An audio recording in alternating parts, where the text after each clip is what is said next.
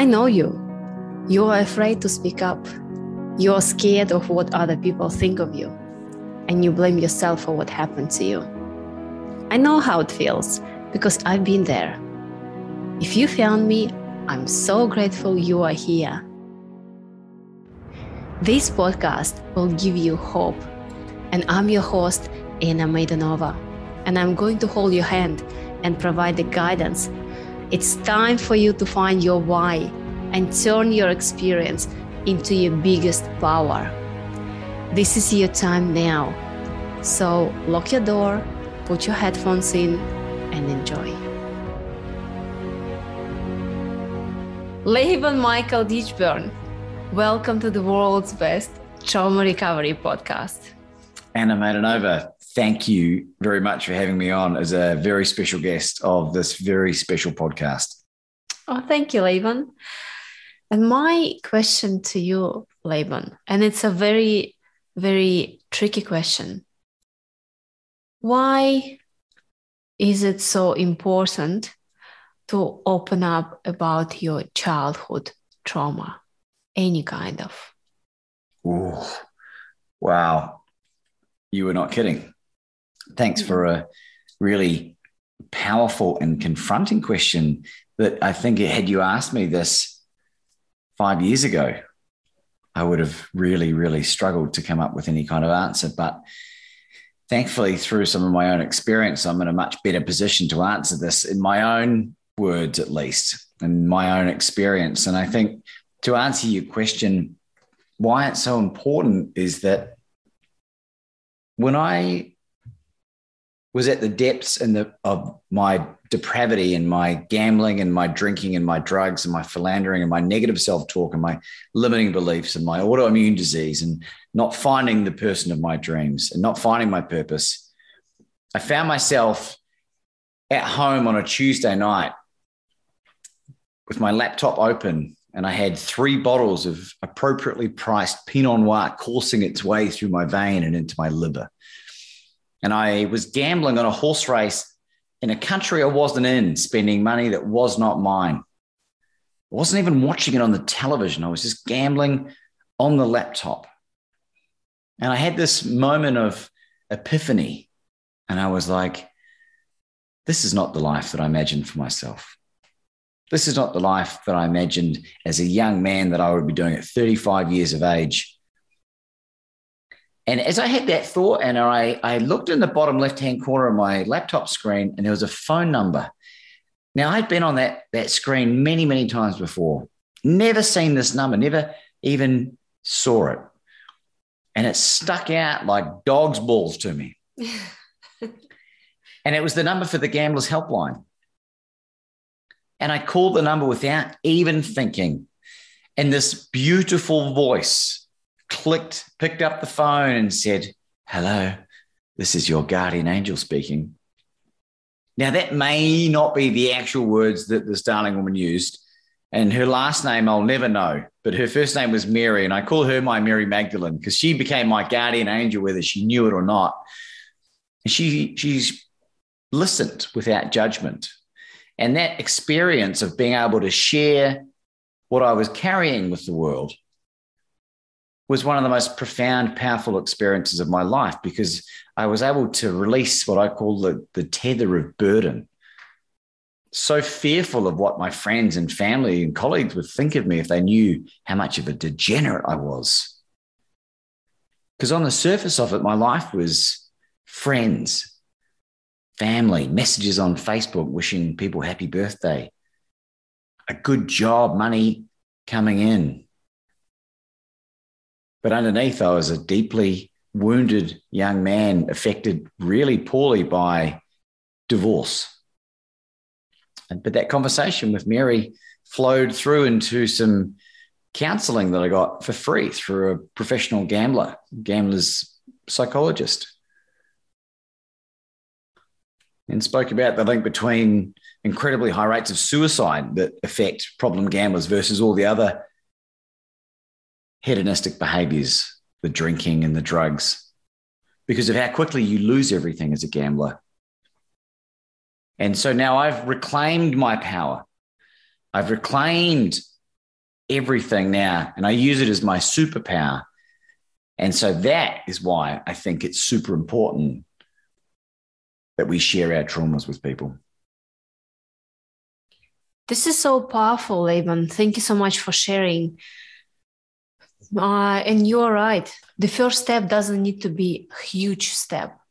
You just need to have a courage to do the baby step. And that's how everything would start. So what was it? Where this trauma, where this escapism were coming from? Well, I love that you asked that. And for me, Anna, it's amazing. It's nothing more innocuous than being a child of divorce. And I had a mum and a dad who did the best they could with the tools they had available, but they were ill-equipped at times in their life to esteem themselves, to set boundaries for themselves, let alone their children. And I grew up without the necessary tools to be a functional man. And I held a lot of resentment towards them for a long time for what they did to me. Mm-hmm. But the real breakthroughs was when I started to forgive them, and I have forgiven them. And by forgiving them, it allowed me to forgive myself. And when I forgave myself, I was able to love myself. And when I finally got to a point where I loved the person that I am, I was then able to be loved. And then that's when you came into my world. And I'm so grateful to be in your world, because what you showed me is the power of vulnerability. And I was able to feel safely enough to open up to you. Laban, before I jump into my main question, I want to ask you, what are the biggest challenges you were experiencing with people at work, in the family, after you were opening up to them? Well, I remember distinctly the fear of being found out, the shame. If people knew what kind of man I was, on the surface of it, I was so well adjusted. I dressed well. I wasn't in the gutter. I wasn't a homeless person. And I don't even want to say that out loud because it's not fair for me to judge what a homeless person does. They might be there by choice. But the fear of being found out was so scary for such a long time that it stopped me from asking for help. And what happened was I spiraled and spiraled and spiraled, and I ended up crashing into rock bottom and skidding and bouncing along the floor of rock bottom. And then the pain of being on the floor outweighed the pain of being found out by my friends and family. And that was the point where I decided no more. I'm going to ask for help, and I'm going to ask for help so I can remain strong, not so that I appear weak. And I'm going to keep asking for help until I get it.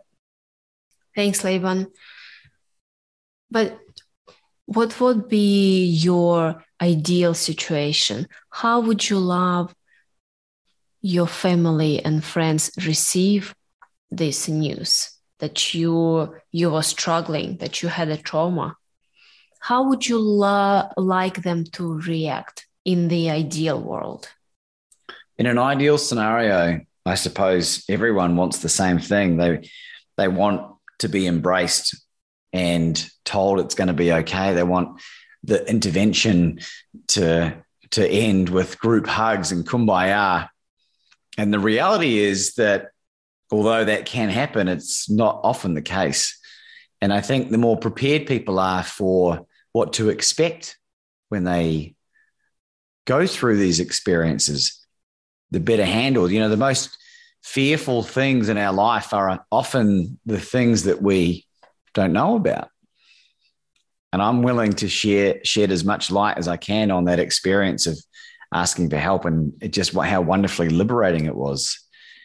And In terms of sharing it with friends and family, I mean, I've moved into a place in my life where what people think of me is not any of my business anymore. They don't pay my bills. They don't put food on my table. They're not inside my head. I've got to look after myself because no one's coming to save me. No one's coming to save us. But by asking for help to the right people, intuitively, you can get that leg up that you need. You can get that person to put that face mask on with the plane that's lost all its cabin pressure and your arms are paralyzed. You can get that mask put on you. And then once you got the oxygen back, then you can start looking after yourself. Wow.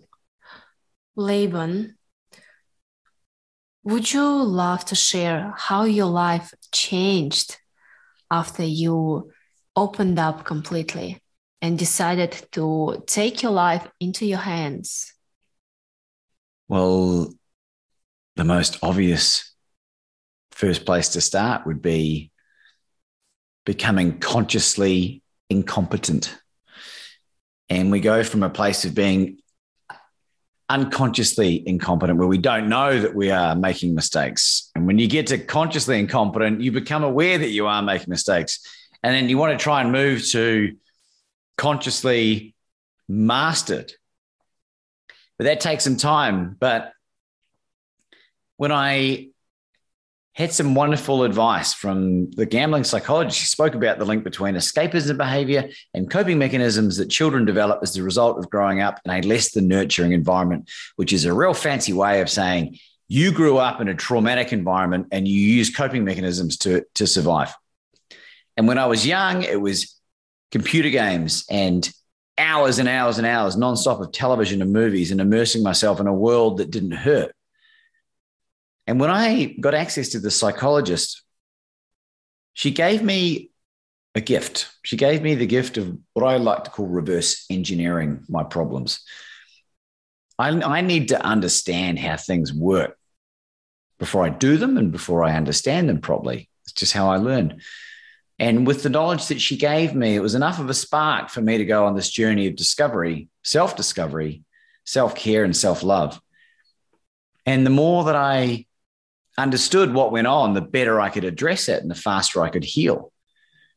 And I'm very proud to stand before you today to share that it's been 5.5 years since I had my last drink, 6 years longer for gambling and drugs, the negative self-talk, the limiting beliefs, the autoimmune disease into full remission. Found my purpose as the world's best courage coach. I'm well on my way to becoming the world's most positively influential speaker. I started running ultra marathons out of the blue and started breaking through the glass ceiling in my mind of what was possible after I could put my body through a 60-mile event or a 100-kilometer event. Our brains are, and our minds and our souls and our spirits are far stronger than we give them credit for. Laban, this is so powerful because I've experienced some of the feelings, some of the emotions that you've been going through in my healing journey.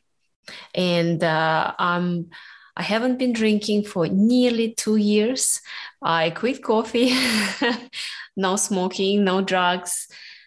And you know what? My biggest drug right now is to hear some really wonderful messages and feedback from people, how I help them to change my life.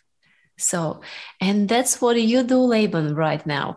You share your experience with people. You share your struggles and you share your amazing achievements to show that there is a light at the end of the tunnel. And it's in your wonderful book, Bet on You. Did you have any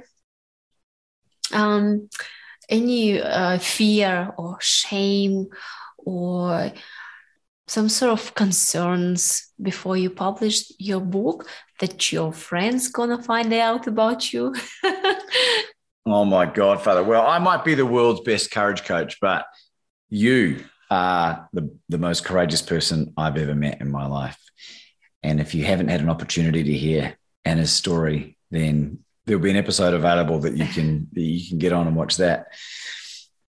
The book is bigger than me. The book chronicles my life from really since I was born till about 3 years ago, which, 2018, 2019. And it's like a memoir self-help book.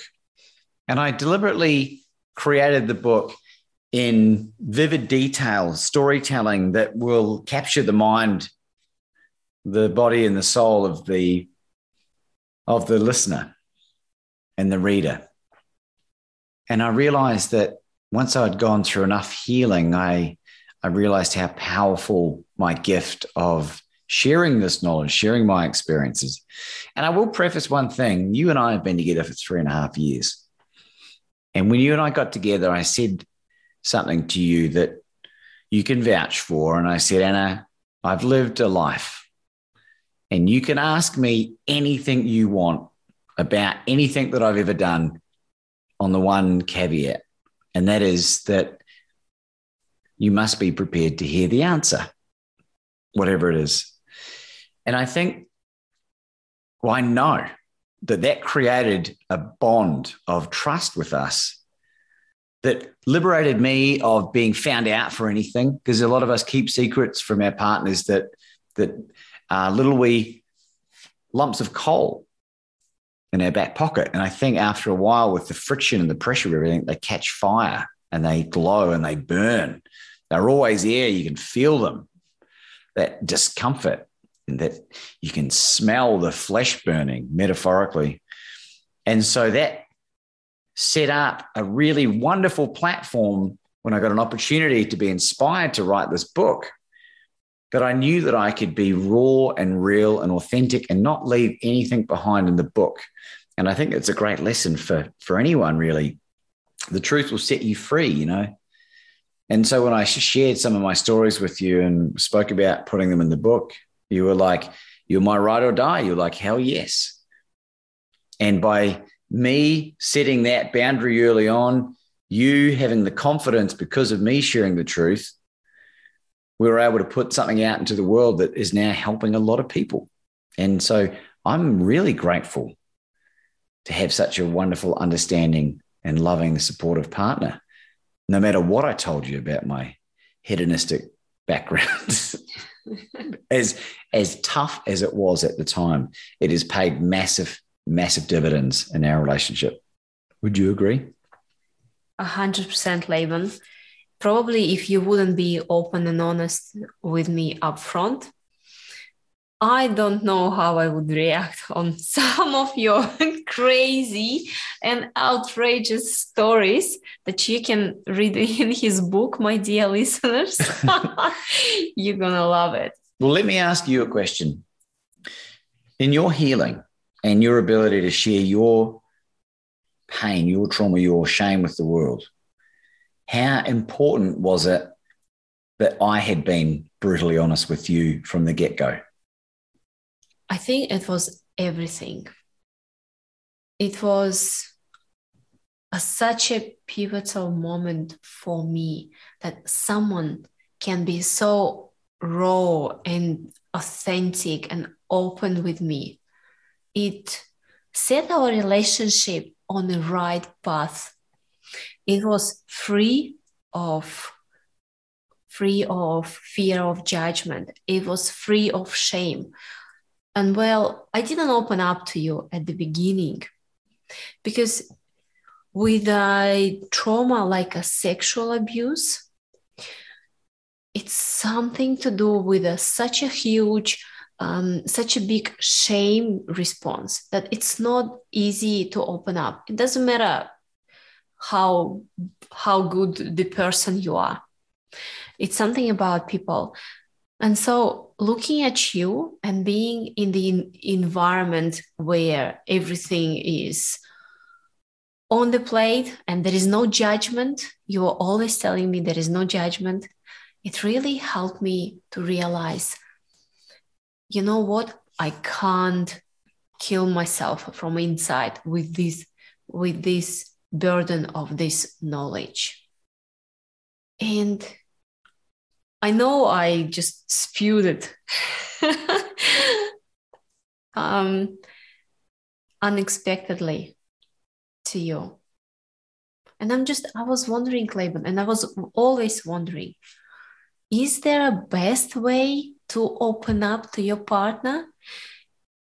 Is there Yes. Is there a better words to tell to your partner that, yeah, hey, I am actually a child of sexual abuse survivor?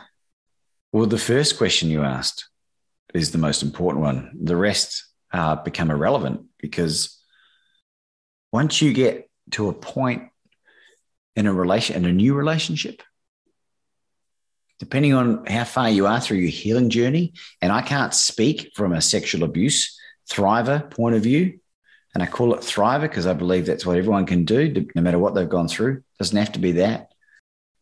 But if you're early on, let's say you're in a similar position, you hadn't told anyone apart from one school friend when you were 15, when it first happened. Mm-hmm. So you weren't used to sharing this.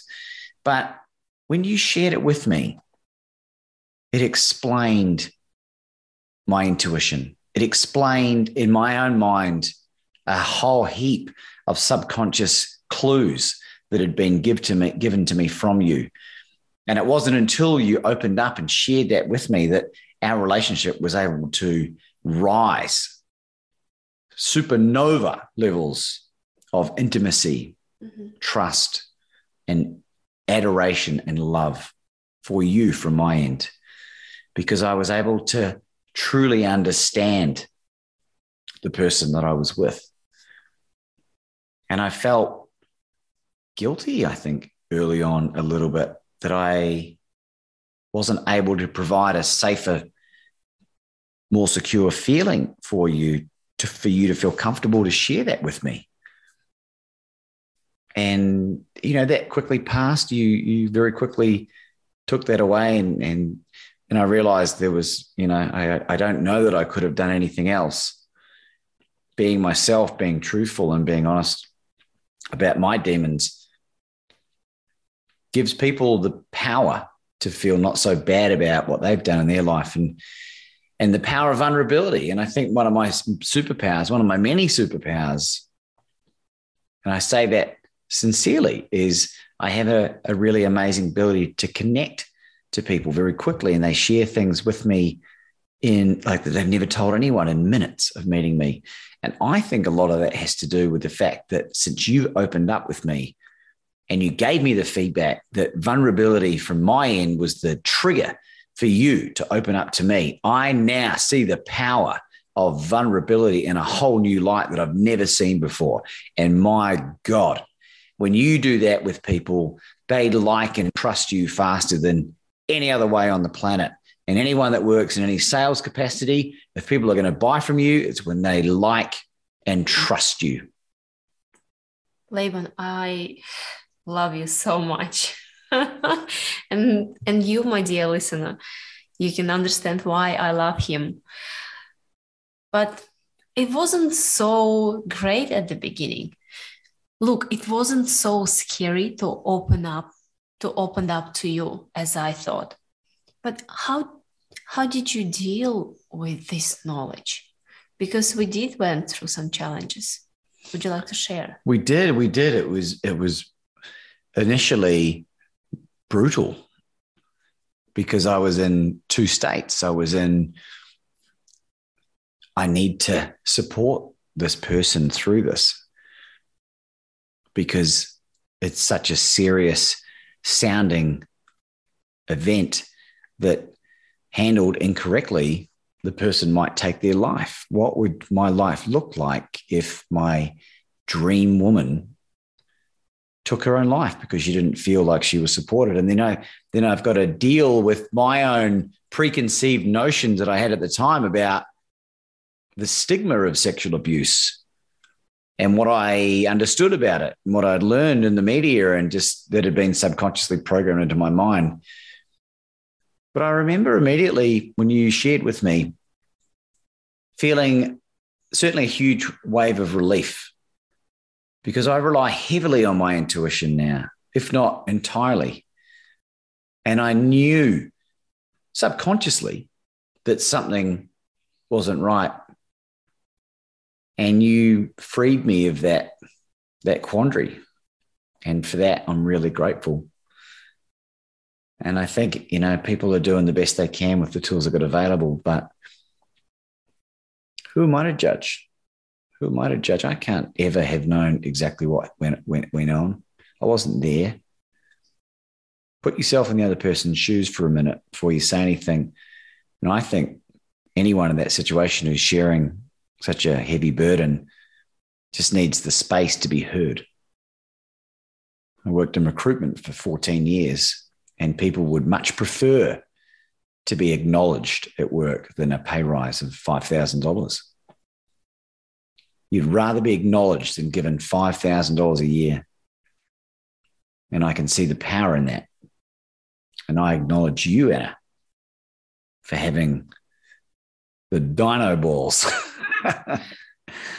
Because what's bigger than regular balls, huh? To share that with me.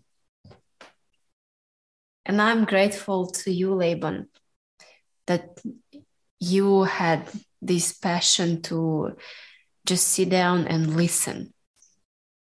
Not trying to solve my problem, but just listen and be there for me. So I think this is so important.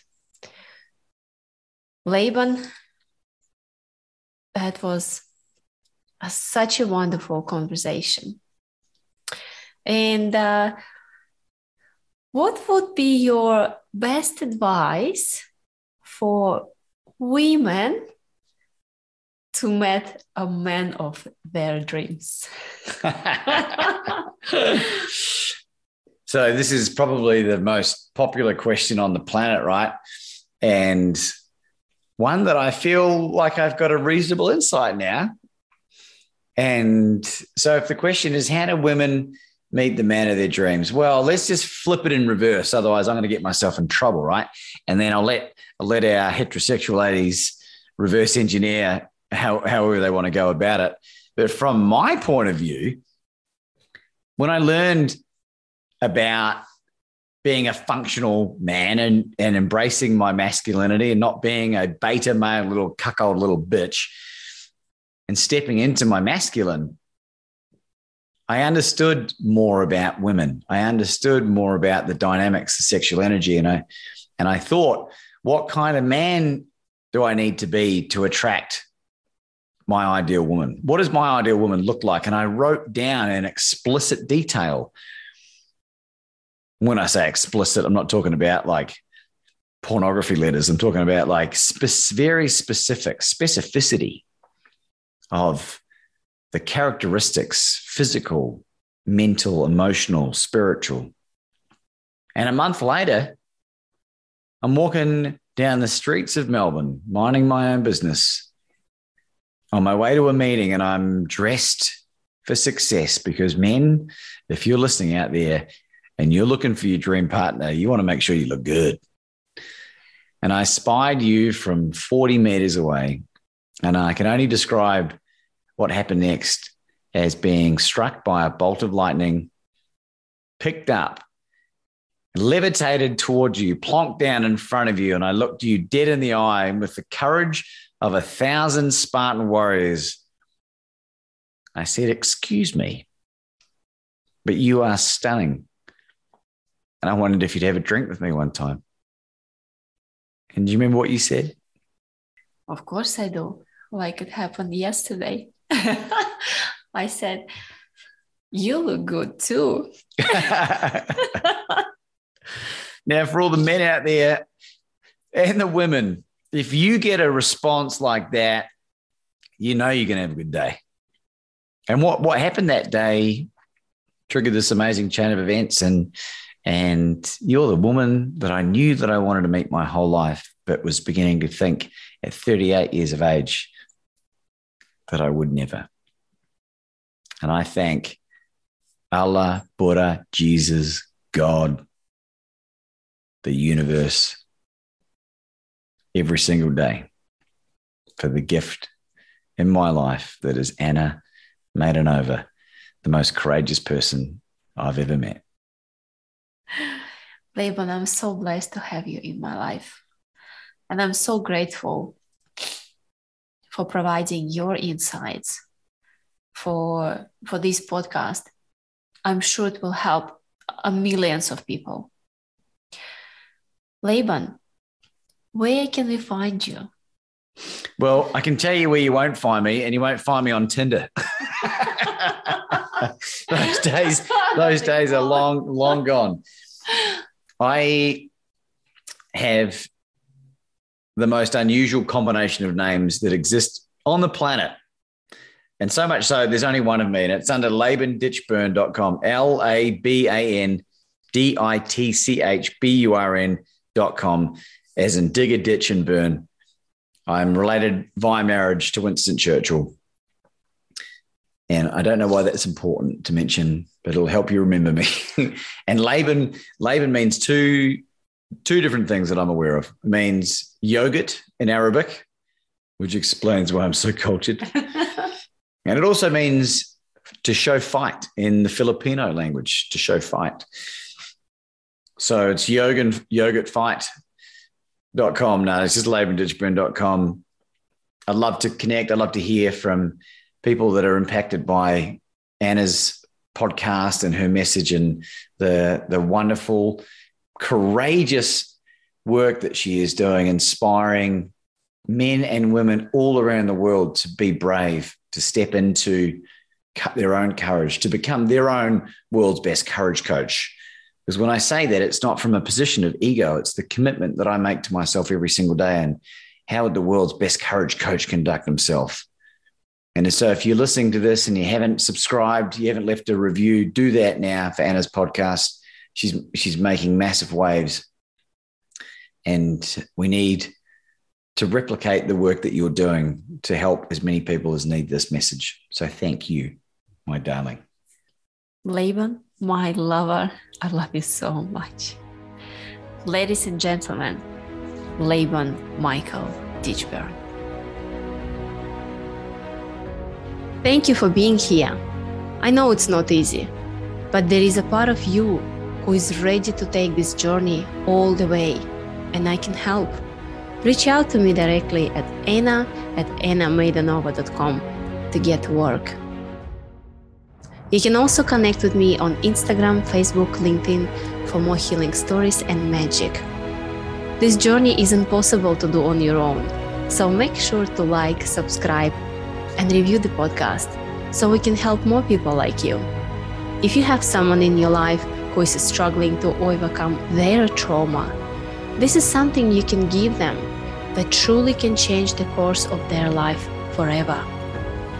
We'll see you next time for another episode of the world's best trauma recovery podcast. And just remember, you are able to help yourself, and you can do it right now.